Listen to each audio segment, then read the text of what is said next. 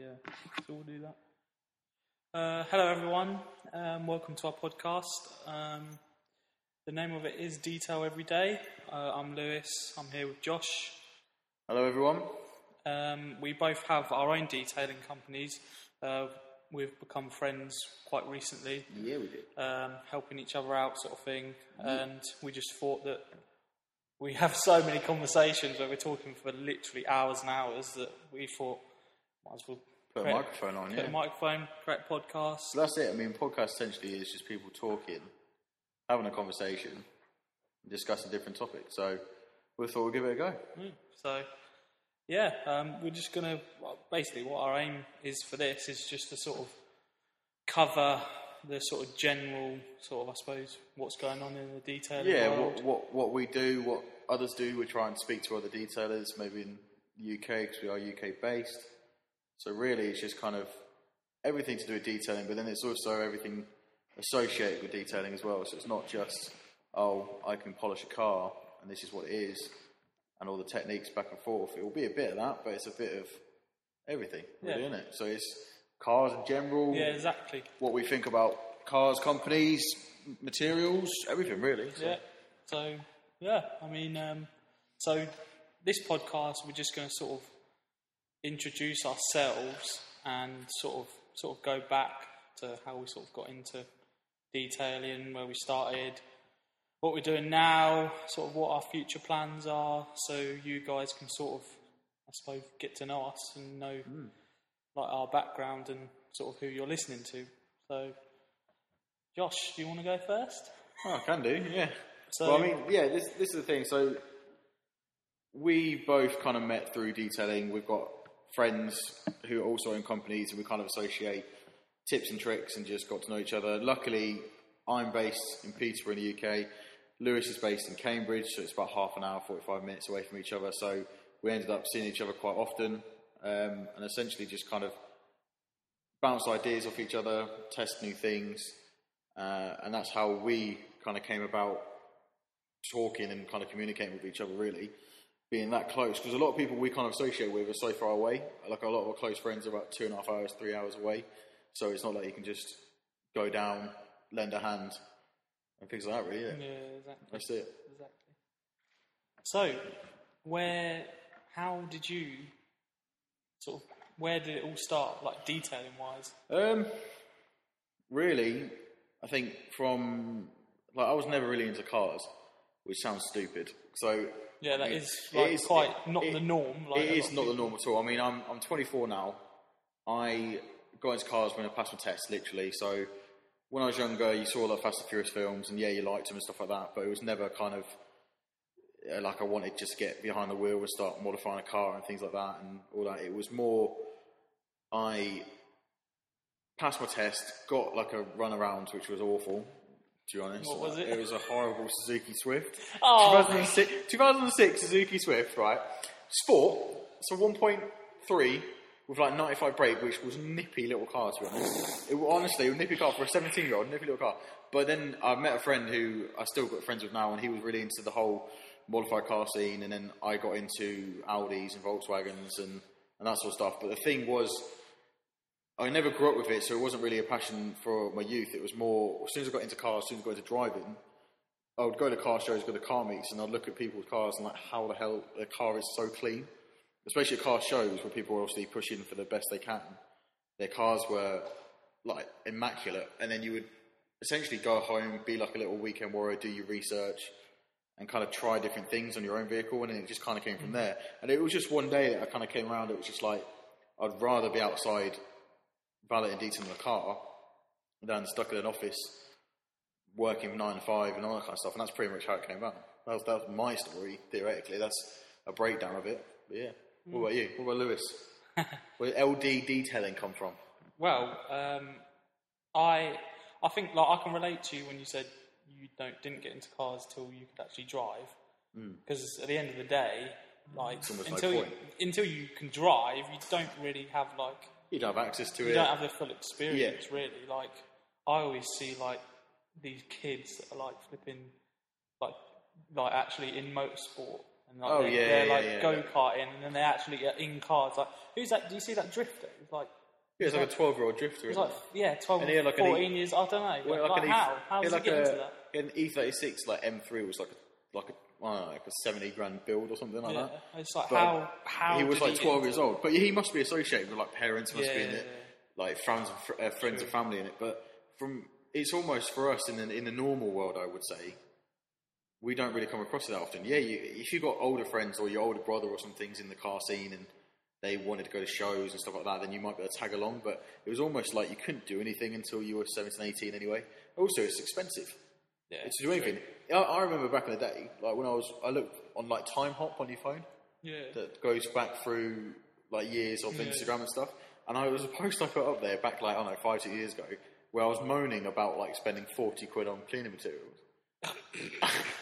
And I'm like, nowadays it's like 40 quid's nothing because of how much expensive it is to do. And It's like 200 quid in one go. Oh, easily. When you do it for a business as well, I mean, people don't realise how much you can spend. Yeah, And but no, cars in general became a big part for me, but I never grew up with it. I mean, my old man had like a lot of classics, and he still got classics to this day, but it wasn't so much like. You weren't around it like Not every day, really, you no. weren't?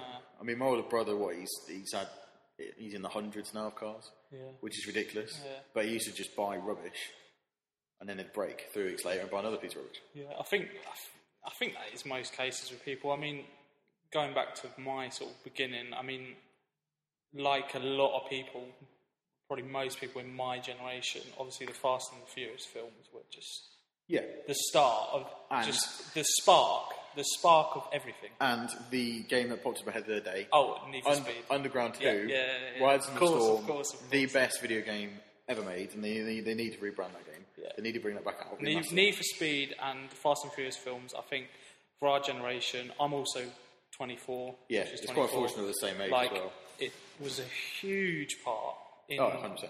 like sparking that passion Yeah.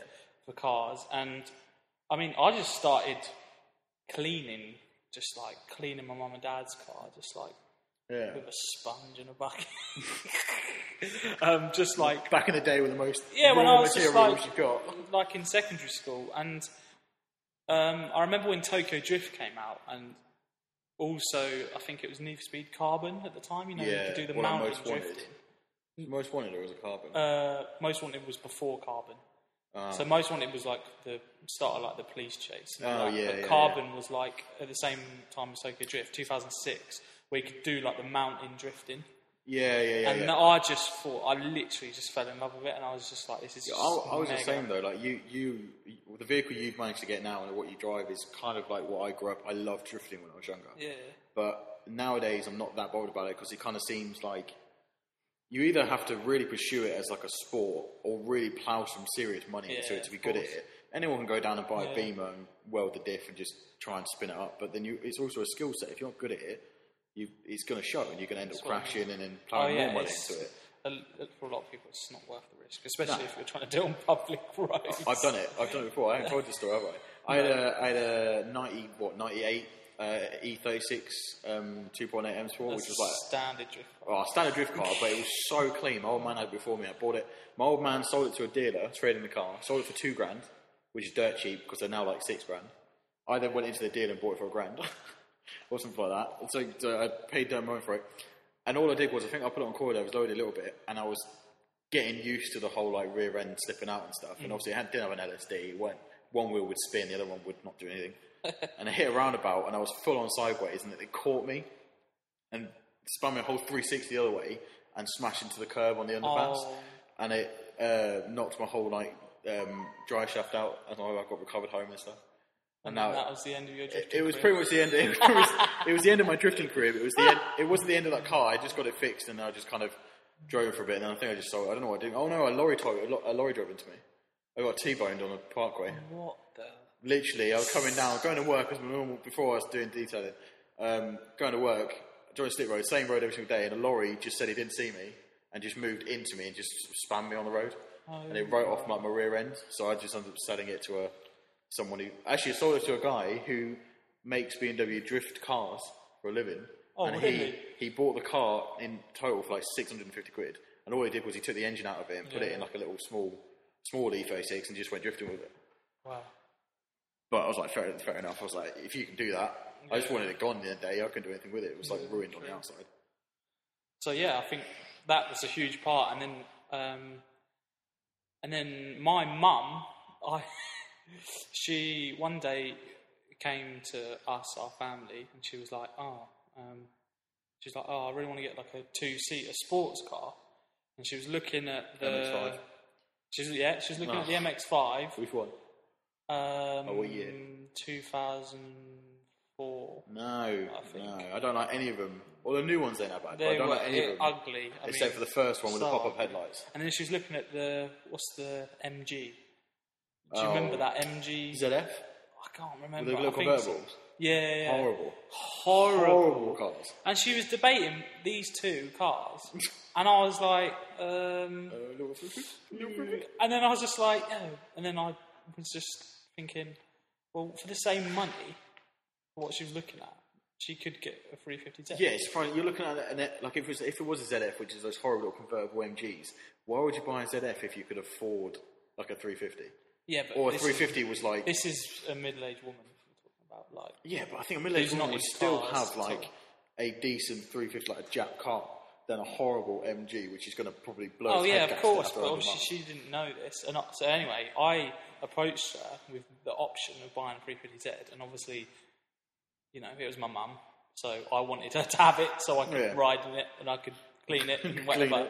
And I actually managed to persuade her to get it, and she got a nice little 2004 red. Just with like the stand, Red? just complete. Yeah, red. I don't think I've ever seen a 350 Yeah, no, in red. mate, they're quite rare. They're quite rare, I've never seen a 350 and they look in good as well. They're like- either black, yeah, the grey. the grey, or the orange, which you've got. Yeah, that's. I see quite a few orange ones more than anything else. True. Yeah, red and white are really never quite seen a white rare. one. Yeah. I've seen 370s in white a lot, Yeah. but I've never seen 350s. So in she got a red 350Z, and you can imagine I was just over the moon. Oh, of I was course just you like, wow, this is actually my car. white. See, that's the thing. Actually, I think the first car I ever got into cleaning it, and it was when I discovered clay barring. And I was like, oh my god, this is the best fucking thing ever. And it was, my dad had an original like 88 Mark 1 MR2, like one of the first ones. Real square, but it was white and it had been neglected. And had all these little like black spots all over the sills. And I was there with like a bit of Maguire's clay bar back in the day. And it was like the best thing in the world. And that I think was like, oh wow. And then when it was done, you put like a layer of wax, and I was like, oh my god, it looks amazing. Yeah. And then that from there, I think was like, that was the first car that wasn't my own. Because when you've got your own car, and say you're a weekend warrior, you're doing it while you're working and stuff, it's always going to be kind of clean. But when you've done a car that's never had anything done to it, like that MR2, it was like, oh wow, there's a big difference here. Massive difference. So now when you like look at it as a business perspective, like I've got a car in front of me now and it's horrendous. It's how much you can do to it in the time frame, in the budget, and what the paint can allow you to do. It's incredible, and people don't realise that what you can do to a car. No. Like your car, you spent what, 5 days on it roughly? Yeah, we'll get into that. We'll get into it. We'll get into it. So yeah, basically, so my mum got this red 350Z. And I'll go back to mum's. I was still back then. I was still not like anywhere near detailing. Like I was still like just a kid, like washing cars, and I just washed my mum's cars. Well, you were still probably absolutely destroyed the paintwork, but well, yeah. But how old were you? Like, early teenager, maybe. Yeah. See, like, you sit at school with it, so you're not thinking about like. Not thinking about it at all. And back then, detailing wasn't. True. It was like, I mean, compared to nowadays, compared to now, I mean, the last 5 years it's come. And that's the thing. We've kind of set up in that last like 5-year period of when everyone seems to be setting up. So there's a lot of competition, and you just got to kind of stick to your guns and just work out. But no, I think and you're saying about you would probably have ruined the paint. And to be honest though, that's almost. It's the learning curve. It is a learning curve. You start off with the bare minimum. Yeah. And then you kind of add to it, and that's actually when you get into spending serious, like silly money on stuff. I don't know. I mean, I can't imagine there's one detailer who didn't start valeting, and didn't start from basic, like learning, like coming from just being literally like enjoying washing cars with a sponge and bucket. I don't know. I think really? I've heard a lot of people from other detailers who have had like contact from people who are wanting to set up, and they've never really done anything other than the basic cleans. Yeah. So there'll be basically like 2 bucket washes and whatever. Yeah. And then they suddenly go, I want to set up a detailing company. And it's just like, you've never done it before. And then they go, well, what equipment should I buy? And it's like, if you're asking those kind of questions, then you shouldn't be setting up a company. Yeah. Because it's like, you've got not enough experience. Like, I know think, that's true, but like, there is a massive leap from valeting to detailing. But no, there is. Yeah, but from like, just if you're just like, you see like the old man on the side of the road who's just cleaning his car with a brush and a bucket, and like that step. That's like you don't really know what's going on. If he wanted to start cleaning his car properly, which essentially is valeting, then it's quite an easy. Cleaning side of things is quite easy to learn. But like from valeting to detailing, it's actually I agree with you with that. The jump from being able to clean a car correctly to then being able to machine polish and correct paint is a huge leap. Yeah, exactly. I mean, what? How long do you think you've been polishing for? Well, this is what now I want to get into. Obviously, we've sort of told our stories of where our passion for cars came from, and now, I mean, in terms of our journey from when we started up our business. Well, yeah. So we're 24 now. So where did it start for you in terms of valeting? What, as a business? And detailing as a business. I think so. Your business name is JJ's So I'm Detailing. JJ Detailing, or JJ's Detailing technically, but I go by JJ Detailing. Do you know why it's called JJ Detailing? No. Ah, you don't know that? I actually don't. JJ because my first name's Josh. Obviously, yeah. And my middle name's Jacob. Oh, okay. I sort of did. Right, but no one's ever called me JJ my whole life. My brother, who's got no middle name, who's called James, was called JJ throughout his whole secondary school. Basically, I basically stole it. Yeah, literally stole it off him. But it was stupid because I was the one who had the 2 names. So I was like, well, it makes sense for me to have JJ. But I don't know why I called it that, and it's just kind of stuck with it now. It got to a point where I can't really change it. We were talking about that earlier on. But like, I think I used to work for a big company as like a project manager sort of thing. So very office based, very 9 to 5. Good job. It was a very good job in the sense, very kind of technical. But I think I was probably, I'm 24 now. I must have been, 20? Maybe 21? Like late 2021. And I remember I just kind of set up like your Facebook page, set up the thing, and kind of, you're trying to offer it on weekends and stuff and in your spare time. And then I think one day I was sat in my office, I looked out the window and I saw a really nice Mercedes in the car park. I was like, I just really want to detail that car. That's all it was. I was like, I'm sick of this, sick of being behind the desk. And I enjoyed being outside or in somewhere doing cleaning than being in like some company somewhere just getting paid to do like a 9 to 5 job. And I basically I think it was about 2021, but it took a long time to get where I am now. And you'd say 4 years still isn't even that long, but like I've only really in the last year and 8-9 months of being in the studio I'm in now, that's where I've gone from. I'm actually officially like a business. So when I moved here, which was that March, was the start of full time for you. Full time for me was pretty much end of 16. So end of 2016, like just before winter, was probably the worst time to do it as well. I decided to go full time. So I went from full time working employment. Then I sacked that off in like 2 weeks. I made a decision just when I was there for like 3.5 years, and that 2 weeks just went, I'm gone. Yeah, it was out of the blue. And then I struggled for a bit, but luckily I lived at home. I don't have an overhead, so I struggled for a bit, just kind of trying to get word out there, setting up.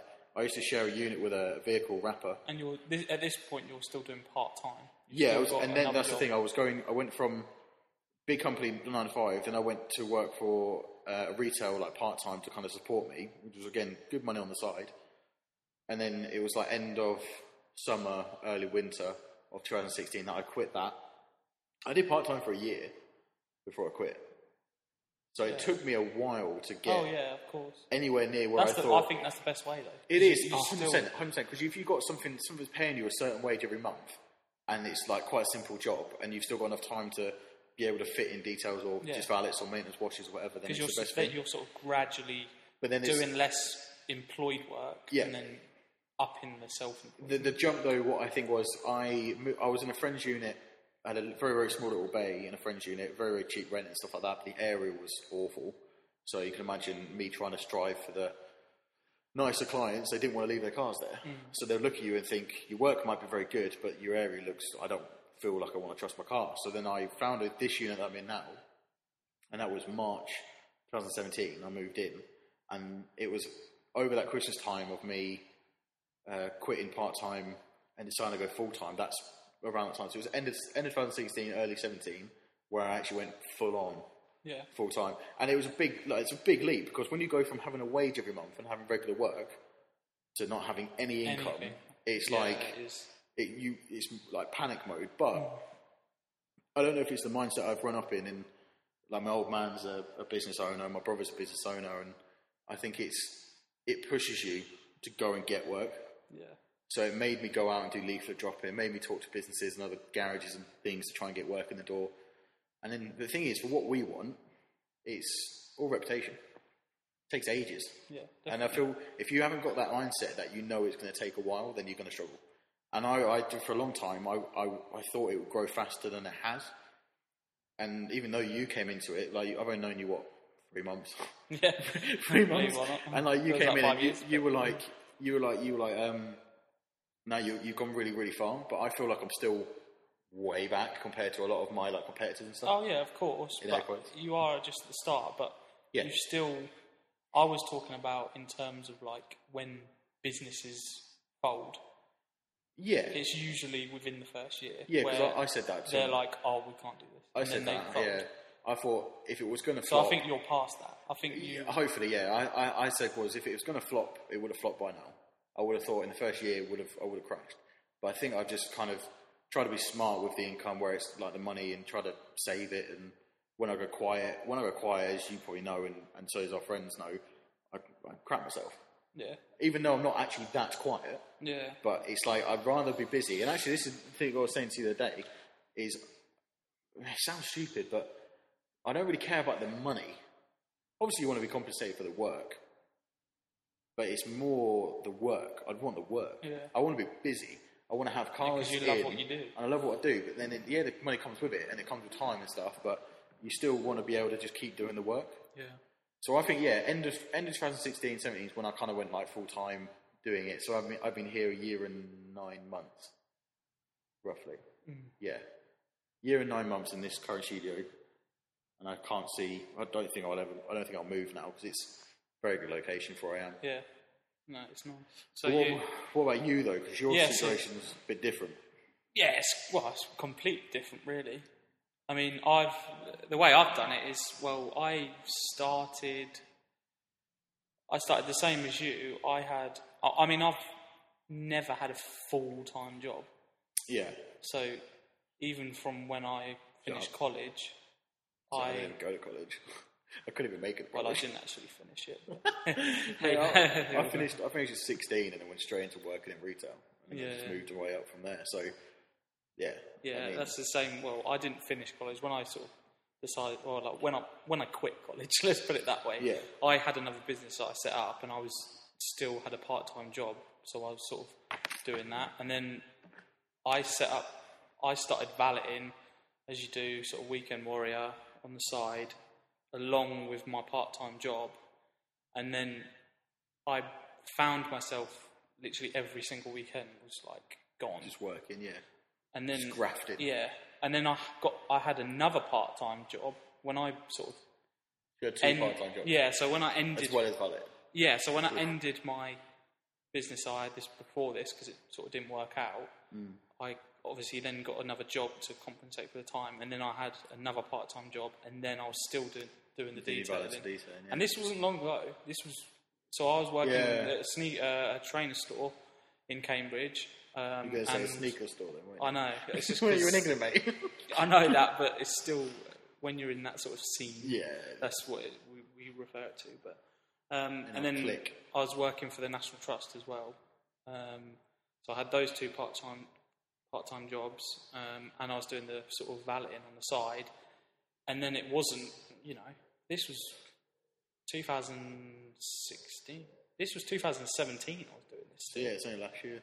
Yeah, so only last year. It's only been about a year where I've been like full-time sort of detailing. Yeah, the thing is we're two different styles and at the moment. Yeah, and I'm still mobile half the week I'm mobile, and then half the week I'm sort of based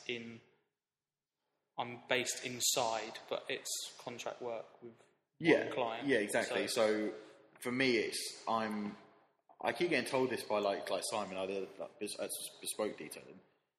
He says I've done it the wrong way around. So I was the weekend warrior, I was offering different things, and then I got into more of the detailing, more of the polishing and waxes and coatings and stuff like that. And then I very, very quickly opened a unit and kind of started offering everything. Yeah. Whereas like Simon, our friend up north, he kind of worked and grafted for years as a valeter on the road, and then got the money and saved up, and then opened a unit where he could offer everything as well. Which is, I guess, is the correct way of doing it. Because I don't think there's a correct way. I think that's the more. If you ask other people in the industry how they've done it, is they have grafted for years, being a mobile valet. I feel like then they've opened. I feel like the ones that have done that are normally what I would call the best detailers in the UK. So if you throw names out there, the ones that were valeters before, and then they've grown in and they've set up a little unit and they've. But you were a valeter before as well. Yeah, but I think. You just weren't a valeter as long. No, I think for what I wanted to do and what I found the passion for detailing rather than valeting. Valeting is just part of detailing now. You have to valet a car to get it to a point where you can detail it. And of course, it's the prep work.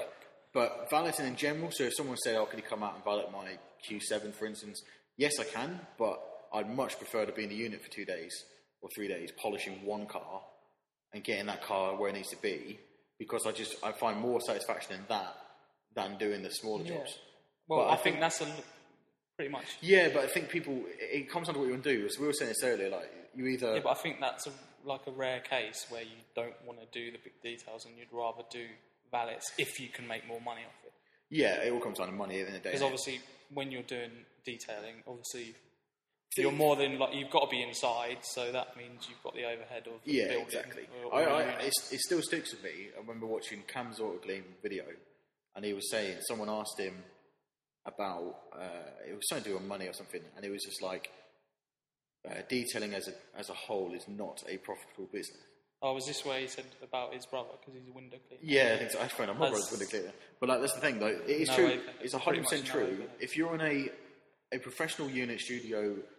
Somewhere in some sort of city centre. So I'm not far from my city centre. I'm not far from my train station. Literally about 5 miles, maybe 10 miles away, max. 10-minute drive? No, 5-minute drive.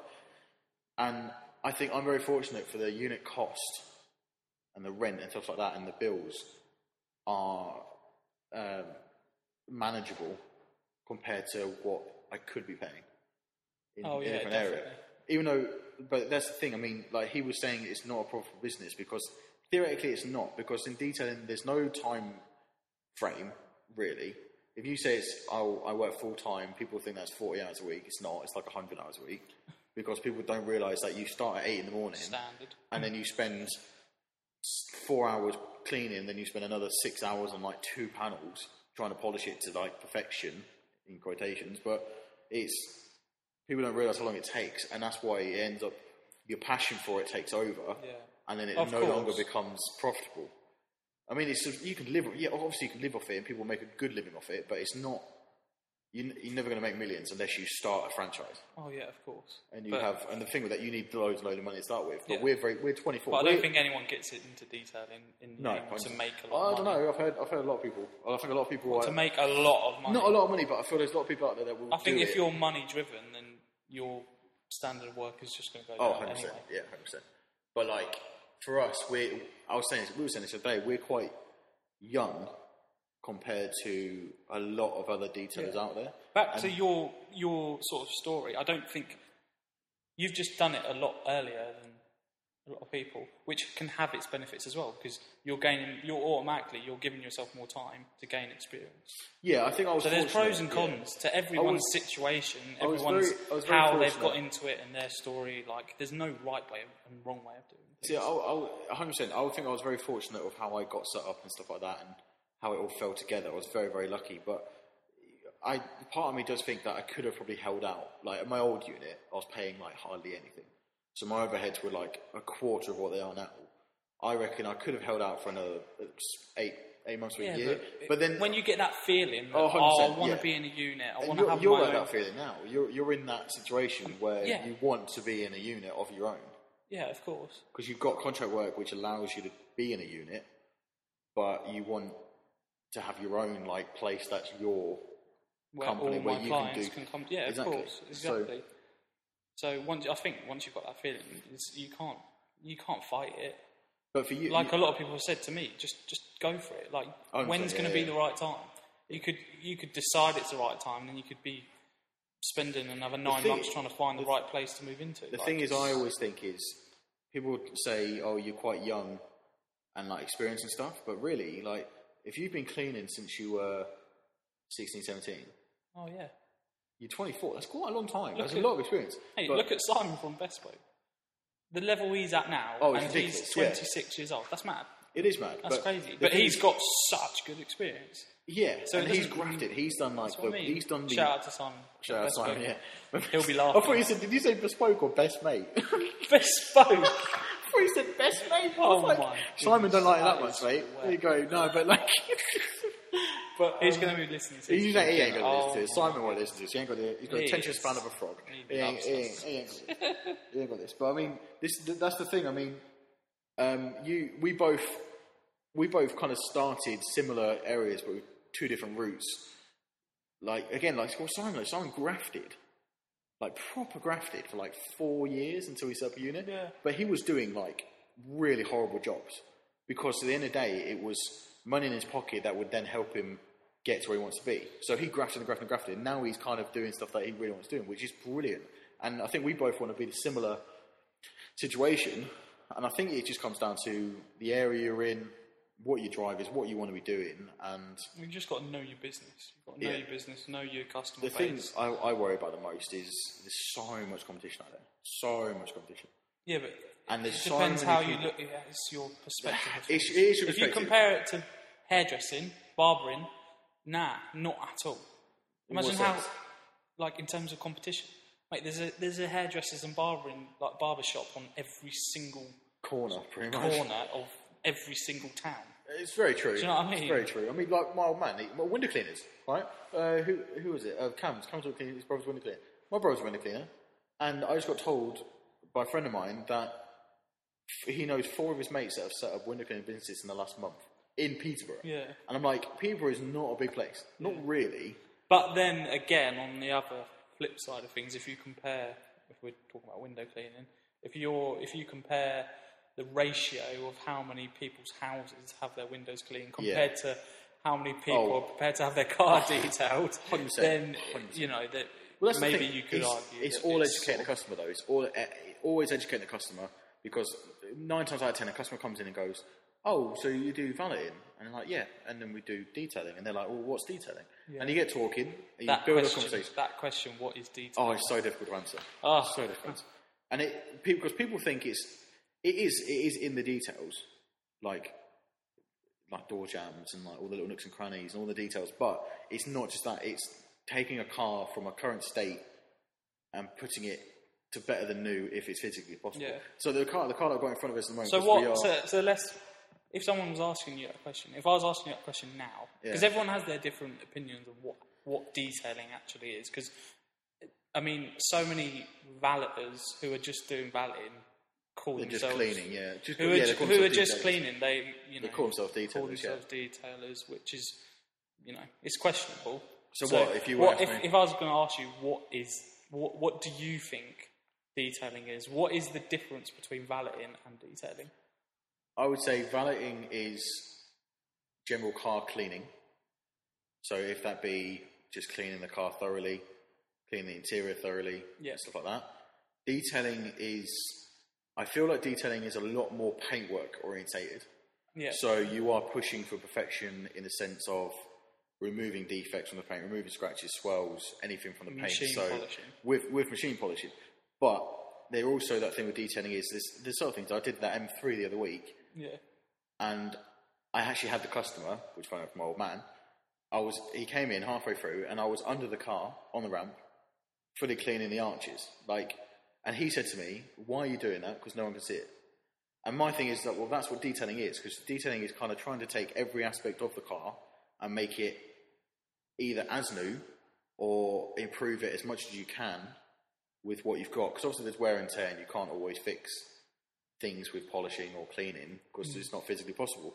So the answer to it is very difficult. But I think the difference is valeting is general cleaning, like thorough cleaning. Nothing wrong with valeting at all, because that's all the prep work. But then detailing is going from valeting, from the cleaning side of things, and taking it that extra step.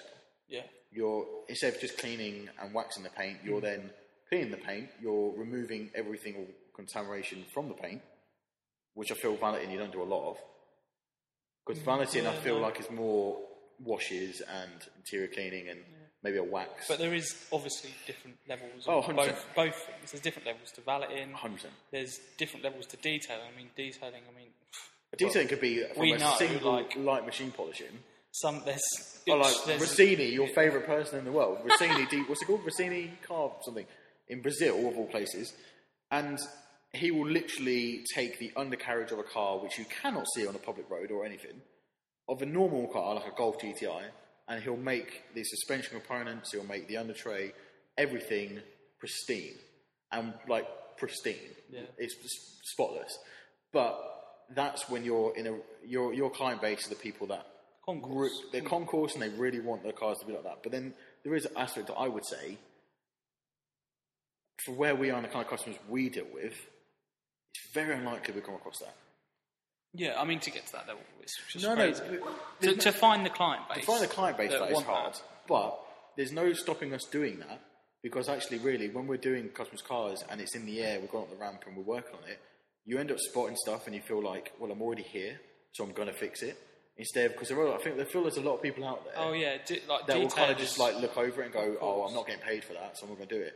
And I think most point. independent detailers go above and beyond. Yeah, I think anyone independent. My old man's an optician, so he's got to go up against like big companies, big Specsavers, Vision Express and stuff.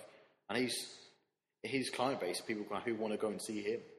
They just want him to do it. Reputation. But that's the thing as well. It's taken him like 25 years, 30 years to get to that point. We're a year, 2 years in. We've got it's mad, miles to go. So it is. It's one of those things. But your background is very different to mine. Not background. How you're working. Yeah. But what's going on? What's happening soon? What are you? Where's your business going? Future plans. Yeah, if you're not so much future, but like not like 5 years, but like in the next couple of months, what are you planning to do? Well, like I'm hopefully, fingers crossed, everything goes smoothly. Actually taking on a unit, so I can sort of be in one place and then start offering. Well, obviously, as you know, I've been in a unit before. Yeah. But that was for quite a short period of time. But obviously, I offered the services that that having a unit you can sort of entail. Yeah.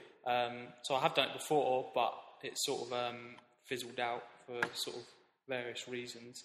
So now, hopefully, I'm sort of taking on a more permanent place, so I can sort of carry on that and sort of offer, the sort of as we all aspire to do, sort of offer everything you can. Just offer everything and just sort of... that's where I think you will find your marketplace. You will start offering everything, but then you'll actually narrow that down to what you enjoy the most and what you find most beneficial for the customer. Yeah, of course. Because if you're offering everything, you end up I had this. I probably... Well, I think you've got to offer everything, but ideally you just want to be, probably, the dream is probably just to do like one car a week.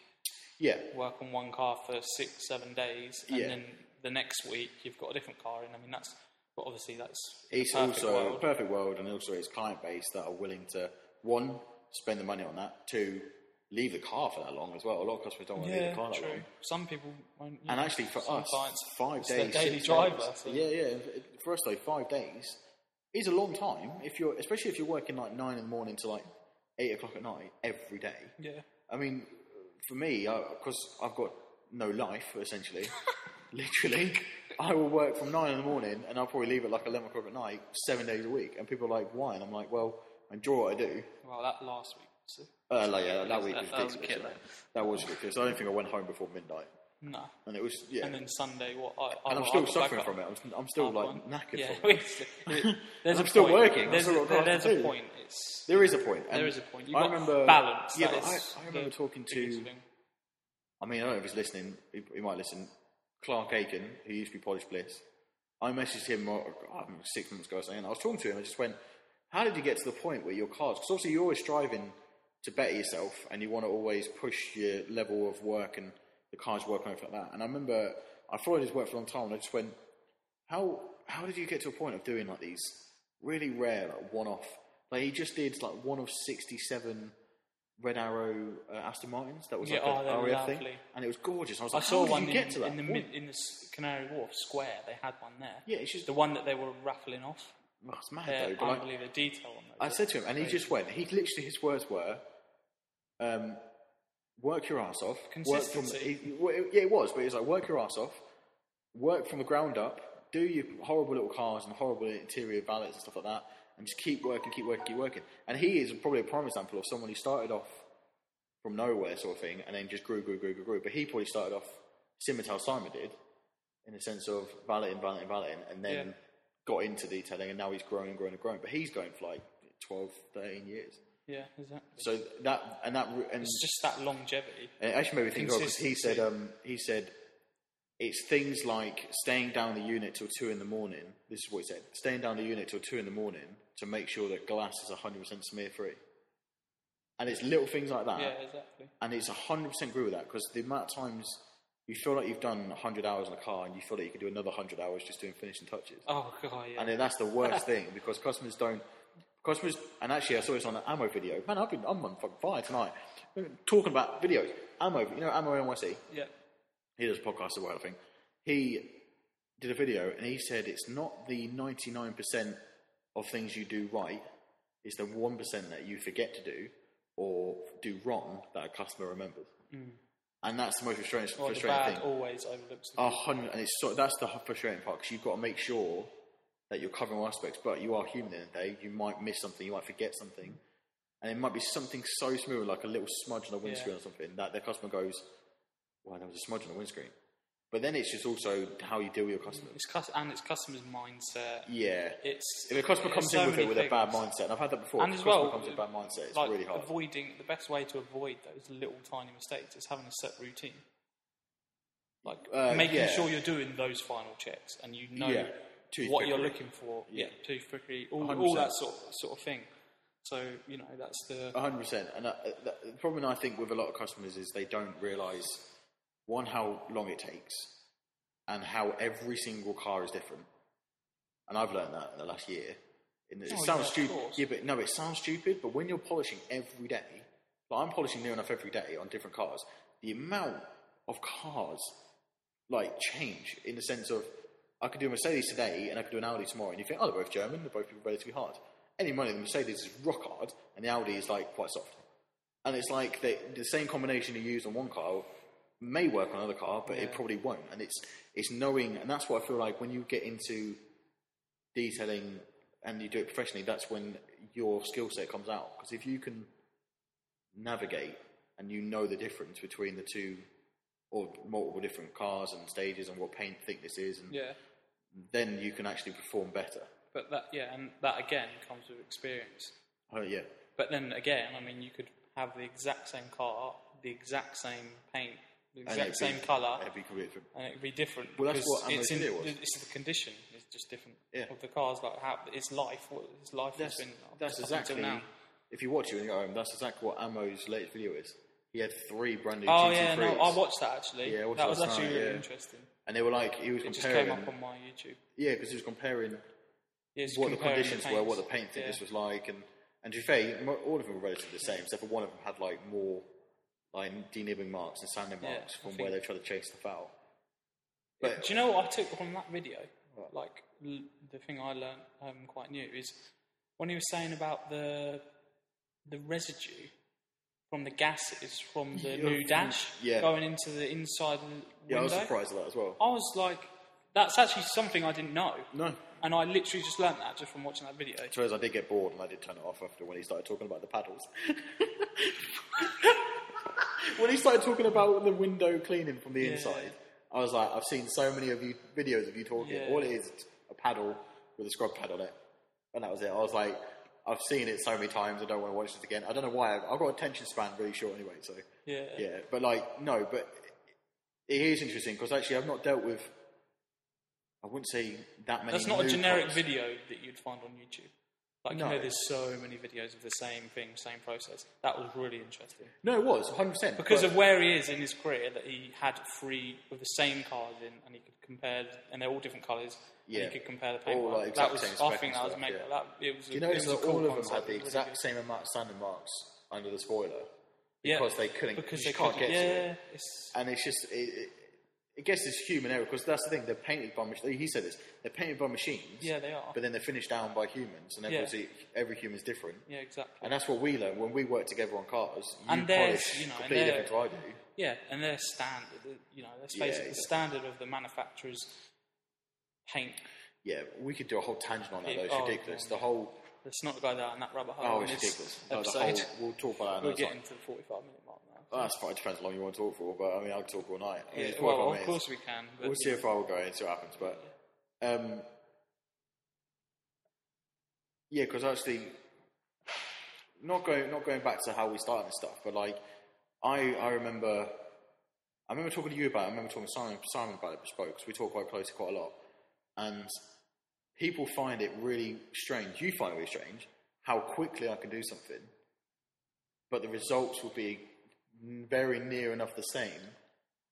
And this is where you come out and go, "No, it's bollocks, mate. You're really crap." But we're always going to agree to disagree on that one. yeah, but the thing is, like, there is that fine line of like, I do get what you're saying, though. There is a very fine line where we see it all the time. A lot of detailers, sometimes I mean, even I'm guilty of this. I think every detailer is. You can, I don't know what the expression is, when you work, but it's actually not benefiting you at all. well, it's just going to. It's no fun. You're not making anything. No, from it's it. not even nothing to do with financial. It's you're going above and beyond on a certain part of detailing, whether it's machine polishing or whatever. Yeah. And you're doing it. You're not really doing it like it's not giving you better results. You're just taking more time on it. And you've got to that point where you're just taking so much time. And if you really had a set way, or you limited yourself, you could have got it done and had the exact same results. Yeah. As if you you spent, no. That's the thing. I think what it was. I think I watched a video, and it was, I don't know what the guy's name was. It was an Obsessed Garage video, and it was James Kilmer, like one of the best wet sanders. He does like concourse Pebble Beach cars. Yeah, I think I heard him on the Rag Company podcast. And he had someone with him, and they were talking about polishing and compound and stuff like this. And the way they worked was like, it shocked me, because it was so erratic and so body shop like, if you know what I mean. Like very, very quick, but using the same machines, the same compounds, the same methods we do, but they were doing it so much faster. Like they were 4-stage cutting and refining a bonnet, like half a bonnet in like 6 minutes. Yeah. I haven't seen the video, so I can't. So yeah, but it like, sounds a bit. It sounds incredible, but like you watch it and you just go, well, all he's doing differently, he's applying a little bit more pressure and he's just moving faster. But what he's doing is he's not creating as much heat. And I know, that's but it. when you're doing a whole entire car, how beneficial is that? Like, it's not realistic, is it? Really? Well, it's what they do for a living, though. This is where we agree-disagree, because this is what they do. And he's Pebble Beach cars, so he's wet sanding every single day. So he's pushing for perfection. Oh, obviously, I know that the more experience you have, the quicker you can get. Yeah. But I do think there's a point. Oh yeah, like that customer I had earlier. You can't. That customer I had earlier. Yeah, so talk about expectations. Giving a customer a quote, and they said, "Oh, I used to do polishing back in the day, and I know that for a 2-stage, which essentially is a cutting stage and a refining stage, to try and knock out quite a few defects, only takes 6 hours with a wax and fully done, and that's including the whole prep work. And 6 hours to do a 2-stage, even in my thing of me being fairly quick as a detailer, but that's ridiculous. Can't even do I don't even think the body shop could do it that quick. Well, actually, no, body shop probably do it quicker, but it'd be really bad. It'd be really bad. No offense, body shops out there, but as a detailer, it's frustrating when you come across stuff. But that's it. I mean, yeah, it's interesting to think of where you are now and what your plans are and where I am, because I've always thought you were like how long have you been actually? 3 3 years? 3 years, yeah. See, That's just such, Actually, I it's guess- just, it feels so long, but it's really actually, I think mine's about 3 years, though, Yeah. really. But I really only count a year and 8 months of when I moved in here. Because that's when I and actually had... I only count a year because that's probably where I've actually been detailing every and you week. weren't working like Yeah, and not I wasn't. I didn't have too like a much. I proper didn't. part-time Yeah, which was income. it was taking up more of my time than the valeting and detailing. Yeah, but that's I remember my neighbour said it once. He said you've got to spend money to make money, but he also said you've got to make a financial kind of deduction when you go from one thing to another. So when you go from having a part-time wage, being a weekend warrior, to then being full-time, for the first couple of months you're gonna have like a big dip. Oh in yeah, money. of course. But A lot of think people about don't that. understand that. They don't. They don't. Some, you could have a part-time job where you're earning what, I don't know, like £800 a month. Decent part-time job that is. Well, I was on It 700. depends what part-time you think. Yeah. What 20 hours? whatever. 20, Just 24 like hours, as an example, £800 a month, and you're doing the detailing on the side. Then you go to do detailing full time, and you've got you've more suddenly overheads. yeah. You haven't got an income that Well, that's- is, That's why I only count. you're not going to be making as much money No. if you're working for another company and they were paying you, than having your own business and you're building it from ground up. Well, that's it. That's why I only really really count business properly from when I moved into this current studio, because that's when I was full time. I had all the overheads. I've got to make this work, and that was when I thought, okay, this is officially it. Before I was part time and I had less overheads, and I didn't really. It was more of like setting up, gauging of what can it really work as a business, stuff like that. But it's interesting, like where we are, because I always thought you were kind of. Actually, it's funny that Simon was the one who mentioned you to me originally. He was like, "Oh, do you know there's LD detailing?" Well, weird that we hadn't come across each other. I actually followed you before though. Oh, mate. On Instagram. See, love me, mate. And you didn't follow me. You didn't follow me. Yeah, I did. Mate, I showed you that screenshot I took from your story when I didn't even know I you. think you're lying, mate. Of the What are you talking about? the Drynaid. No, he's dry nades, mate. Oh, here we go. No, but and that's what I said earlier though. Like, I've been here a year and 8 months, and I still view myself as very small, very small. Yeah. And it's surprising, like, we got Lewis from flipping Cambridge, who's come across me and he's following me, and I don't know, you probably thought I was maybe bigger, or been around longer, maybe. I didn't really put that much thought into it. I just thought that Oh, this here he guy is. is. Is this guy? No, I just thought. Who's there's JJ Detailing? No, I just knew of you and Petrolhead. Yeah, Petrade, yeah. Because you're both in Peterborough. Yeah. So and that was literally, obviously, from social media. Like, Yeah. Which is obviously. But I don't know the what it was. standard. I'm not gonna be- I think Simon showed Oh, me actually, you. and as well, Dan Sibley, when he told Oh, me that yeah, he his wheels, yeah. did his wheels. Yeah. Well, that's the thing. I mean, Simon showed me yours. He said, "Oh, do you know this guy? I think he's pretty local to you." And I was like, "Nah, I've not seen him before." And then, to be fair, though, I am quite low-key. You're very low key, low-key. social media wise. For me, I like post everything because I want to make sure people know what I am and what I'm Yeah, doing. of course. I mean, And I probably would. I'm going to do the same when I get Yeah, to uni. it's But when like, you get I older. just had no need. Yeah. Well, I do vlogs though, don't I? I try to, and I stopped for Shout a while. out your YouTube channel. Shout out. What is it? That's the problem. Actually, this is how annoying YouTube is right now. I'm going to slag off YouTube right now because Oh, it's ridiculous. here we go. Here we go. It No, I'm not. starts. No, what it is? So basically, you can't have, like, if I told you to go on YouTube and type in JJ Detailing, Yeah. I probably won't pop up. Do you know what? Obviously, I watched your latest vlog, Yeah. the M3 vlog. I went onto YouTube and I typed in JJ's Detailing. Yeah. Didn't come up. Exactly. And you know why? Because they will not assign you a URL that links to your name until you've got a certain amount of following.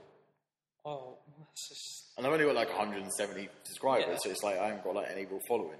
But it's Yeah, it's They still won't- annoying. Like, yeah, so I have so to, I like, knew. directly- So I know of you, and you I have wanted to go find me, Yeah. manually, which is it's I harder. can't remember what I actually typed in.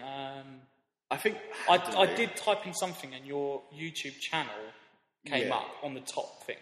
I can't remember what it was, but Yeah. when I typed in JJ's Detailing, Yeah, that's the annoying thing. I've got it an didn't accident. come up. So, like, technically, I go by JJ Detailing, Yeah. sort of like AM Details. Yep. It's Alan McCarthy, whatever his surname is. I don't know what his surname is. McCarthy? Yeah, I think so. Yeah, McCarthy. Yeah. So he's A&D Details, and I was like, well, I'm JJ Detailing. I tried to get rid of the S instead of it being JJ's. Yeah. Yet all of my branding still has JJ's on it. I think JJ sounds good. I don't know. Well, yours is LXD. No, it's not. Lux. That's my number plate. V6 L&D Luxury Detailing, It's by the way. V6. V6. No, but I had the same problem with you. Obviously, I'm L&D. So the L, the and isn't actually like and, isn't A-N-D.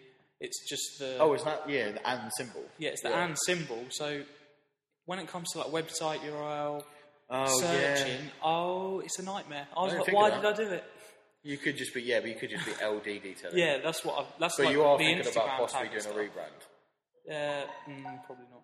Probably not? I don't know. I've got everything. When everything's set up, it's like... Well, that's the thing. You're at that point where when you get a unit, you'll be able to figure out what you want to do. I've kind of moved in with this, and I've kind of stuck with it now. So. of course. I think I don't think there's anything wrong with doing a full rebrand. No, not at all. But you do have that risk of people who already knew you, and Yeah, they kind of might think you've been sold or bought by this is a someone else. prime example, right? Yeah. I've literally just had someone got in contact with me saying that they're getting a new 6 Series, Nice. and they wanted 6 Series? Yeah. What even is the new 6 Series? What? The BMW 6 Series. Yeah, I know, but like whenever I think of like the M6 shape, which is like 414 plate. So what difference is a new 6 Series? It means it's a new car. Yeah, I know it's a new car. Yeah, that's what a new I know, 6 but Series. I've never- A new, not the new. Oh, fair enough. Like a 16 plate, 17 plate. 16. I think It's not I think that's new, 2016, mate. We're Mate. nearly 2019. Mate, we're when I on think of new plate cars, now, I think of like anything over 2010. yeah, Literally, anything over 2010 for me is and like, that's wow, it's a new 8 car. years ago. Yeah, literally. Wow. Yeah, but I'm so used to it. I've got a 1985 Mark II Golf outside that's older than me, and I'm like, yeah, that's cool. But like, I don't Yeah, view. but it's not new. No, of course it's not new. It's 33 years old. Yeah, no, I do. I'm not used to 18 plate. I saw a 68 plate car the other day, and I was like, wow, that's like September brand spanking Yeah, new. this is 68 plate, 6 Series. 6 Series. What is it, 640? 640D? Please don't be Yeah, 640D. They do a less than like a 6.2. Do they do a 2.5? I'm not sure. Well, But too yeah, big it's a for that, isn't 640D, and obviously he just wants a new car detail. And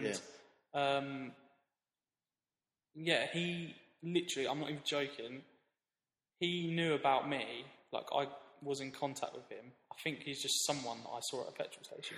Yeah. Like, I'm not even joking, like a year and a half ago. Oh yeah, people remember. And he's gone on the name. Yeah. So if you Where rebrand, so if I had rebranded, I don't could have think risked losing him, yeah. I don't think he would have been able to find me. I just realised I still wearing my gloves. So I think we're gonna- You might call it off. It's like 57 mark. Yeah, so I mean, we maybe sort- round we wanted it to an four. hour. Round it to an hour. We've got 2 minutes 60 seconds. we don't have to round it up. Well, you could do. We're going to ramble anyway. It makes it easier. But yeah, So yeah, I could have risked losing him. So that is the risk, but then There is a also risk, yeah. when you rebrand, you have an excuse to just like plough social media with like everything. Yeah, and you then can really people are more abuse it. like interested. Like, oh, there's a new Yeah. place setting up. Blah, Yeah, blah. yeah. I was surprised the amount of people. When I moved here, I did like a big promotion thing on Facebook, and a lot of people were like, "Oh yeah, I've seen your ad pop up with like the car on the ramp and that." I'm like, "Yeah, that's me," but then never get anything from it. Just Oh, like, shut up. It's just like Here he is, here feeling he is. sorry for himself now. Yeah. But no, well, I think we'll call it there then. Yep. But it's been a good opening vlog. Yeah, Vlog, not vlog. Oh, here he is, Here we vlog go. boy. Vlog boy. Podcast. But yeah, so the introduction to who we are. Yeah, I think that gives people a good sort of idea of. If you want to go and check out our social media, mine is LD_detailing on Instagram, and Facebook is just L&D Luxury Detailing, and Josh You've yours got to be is. so awkward with the LD underscore as well. Make it Well, so that's the awkward. only. It was a Actually, tag, saying that, social media tag. My What's your ins- social media okay, tag? my Go on, shout it out. Instagram is JJ Detailing underscore. Oh, here he is. But if you Cheers. search, think- if you just search JJ Detailing, I do pop up. Pretty sure I pop up. Yeah. There is a guy called JJ Detailing in like a high. Yeah, no, there is actually, because Yeah, I I'm remember like- when I I'm searched not in it on America. just Google and Yeah, that, some this American came guy up. pops up. I'm like, brilliant, that's good. But yeah, and then Facebook is, I'm pretty sure it's the exact same. It's JJ Detailing, and then YouTube JJ Detailing. Can't talk. Cool. Been an hour. Right. Cool. Goodbye, guys. Thank you.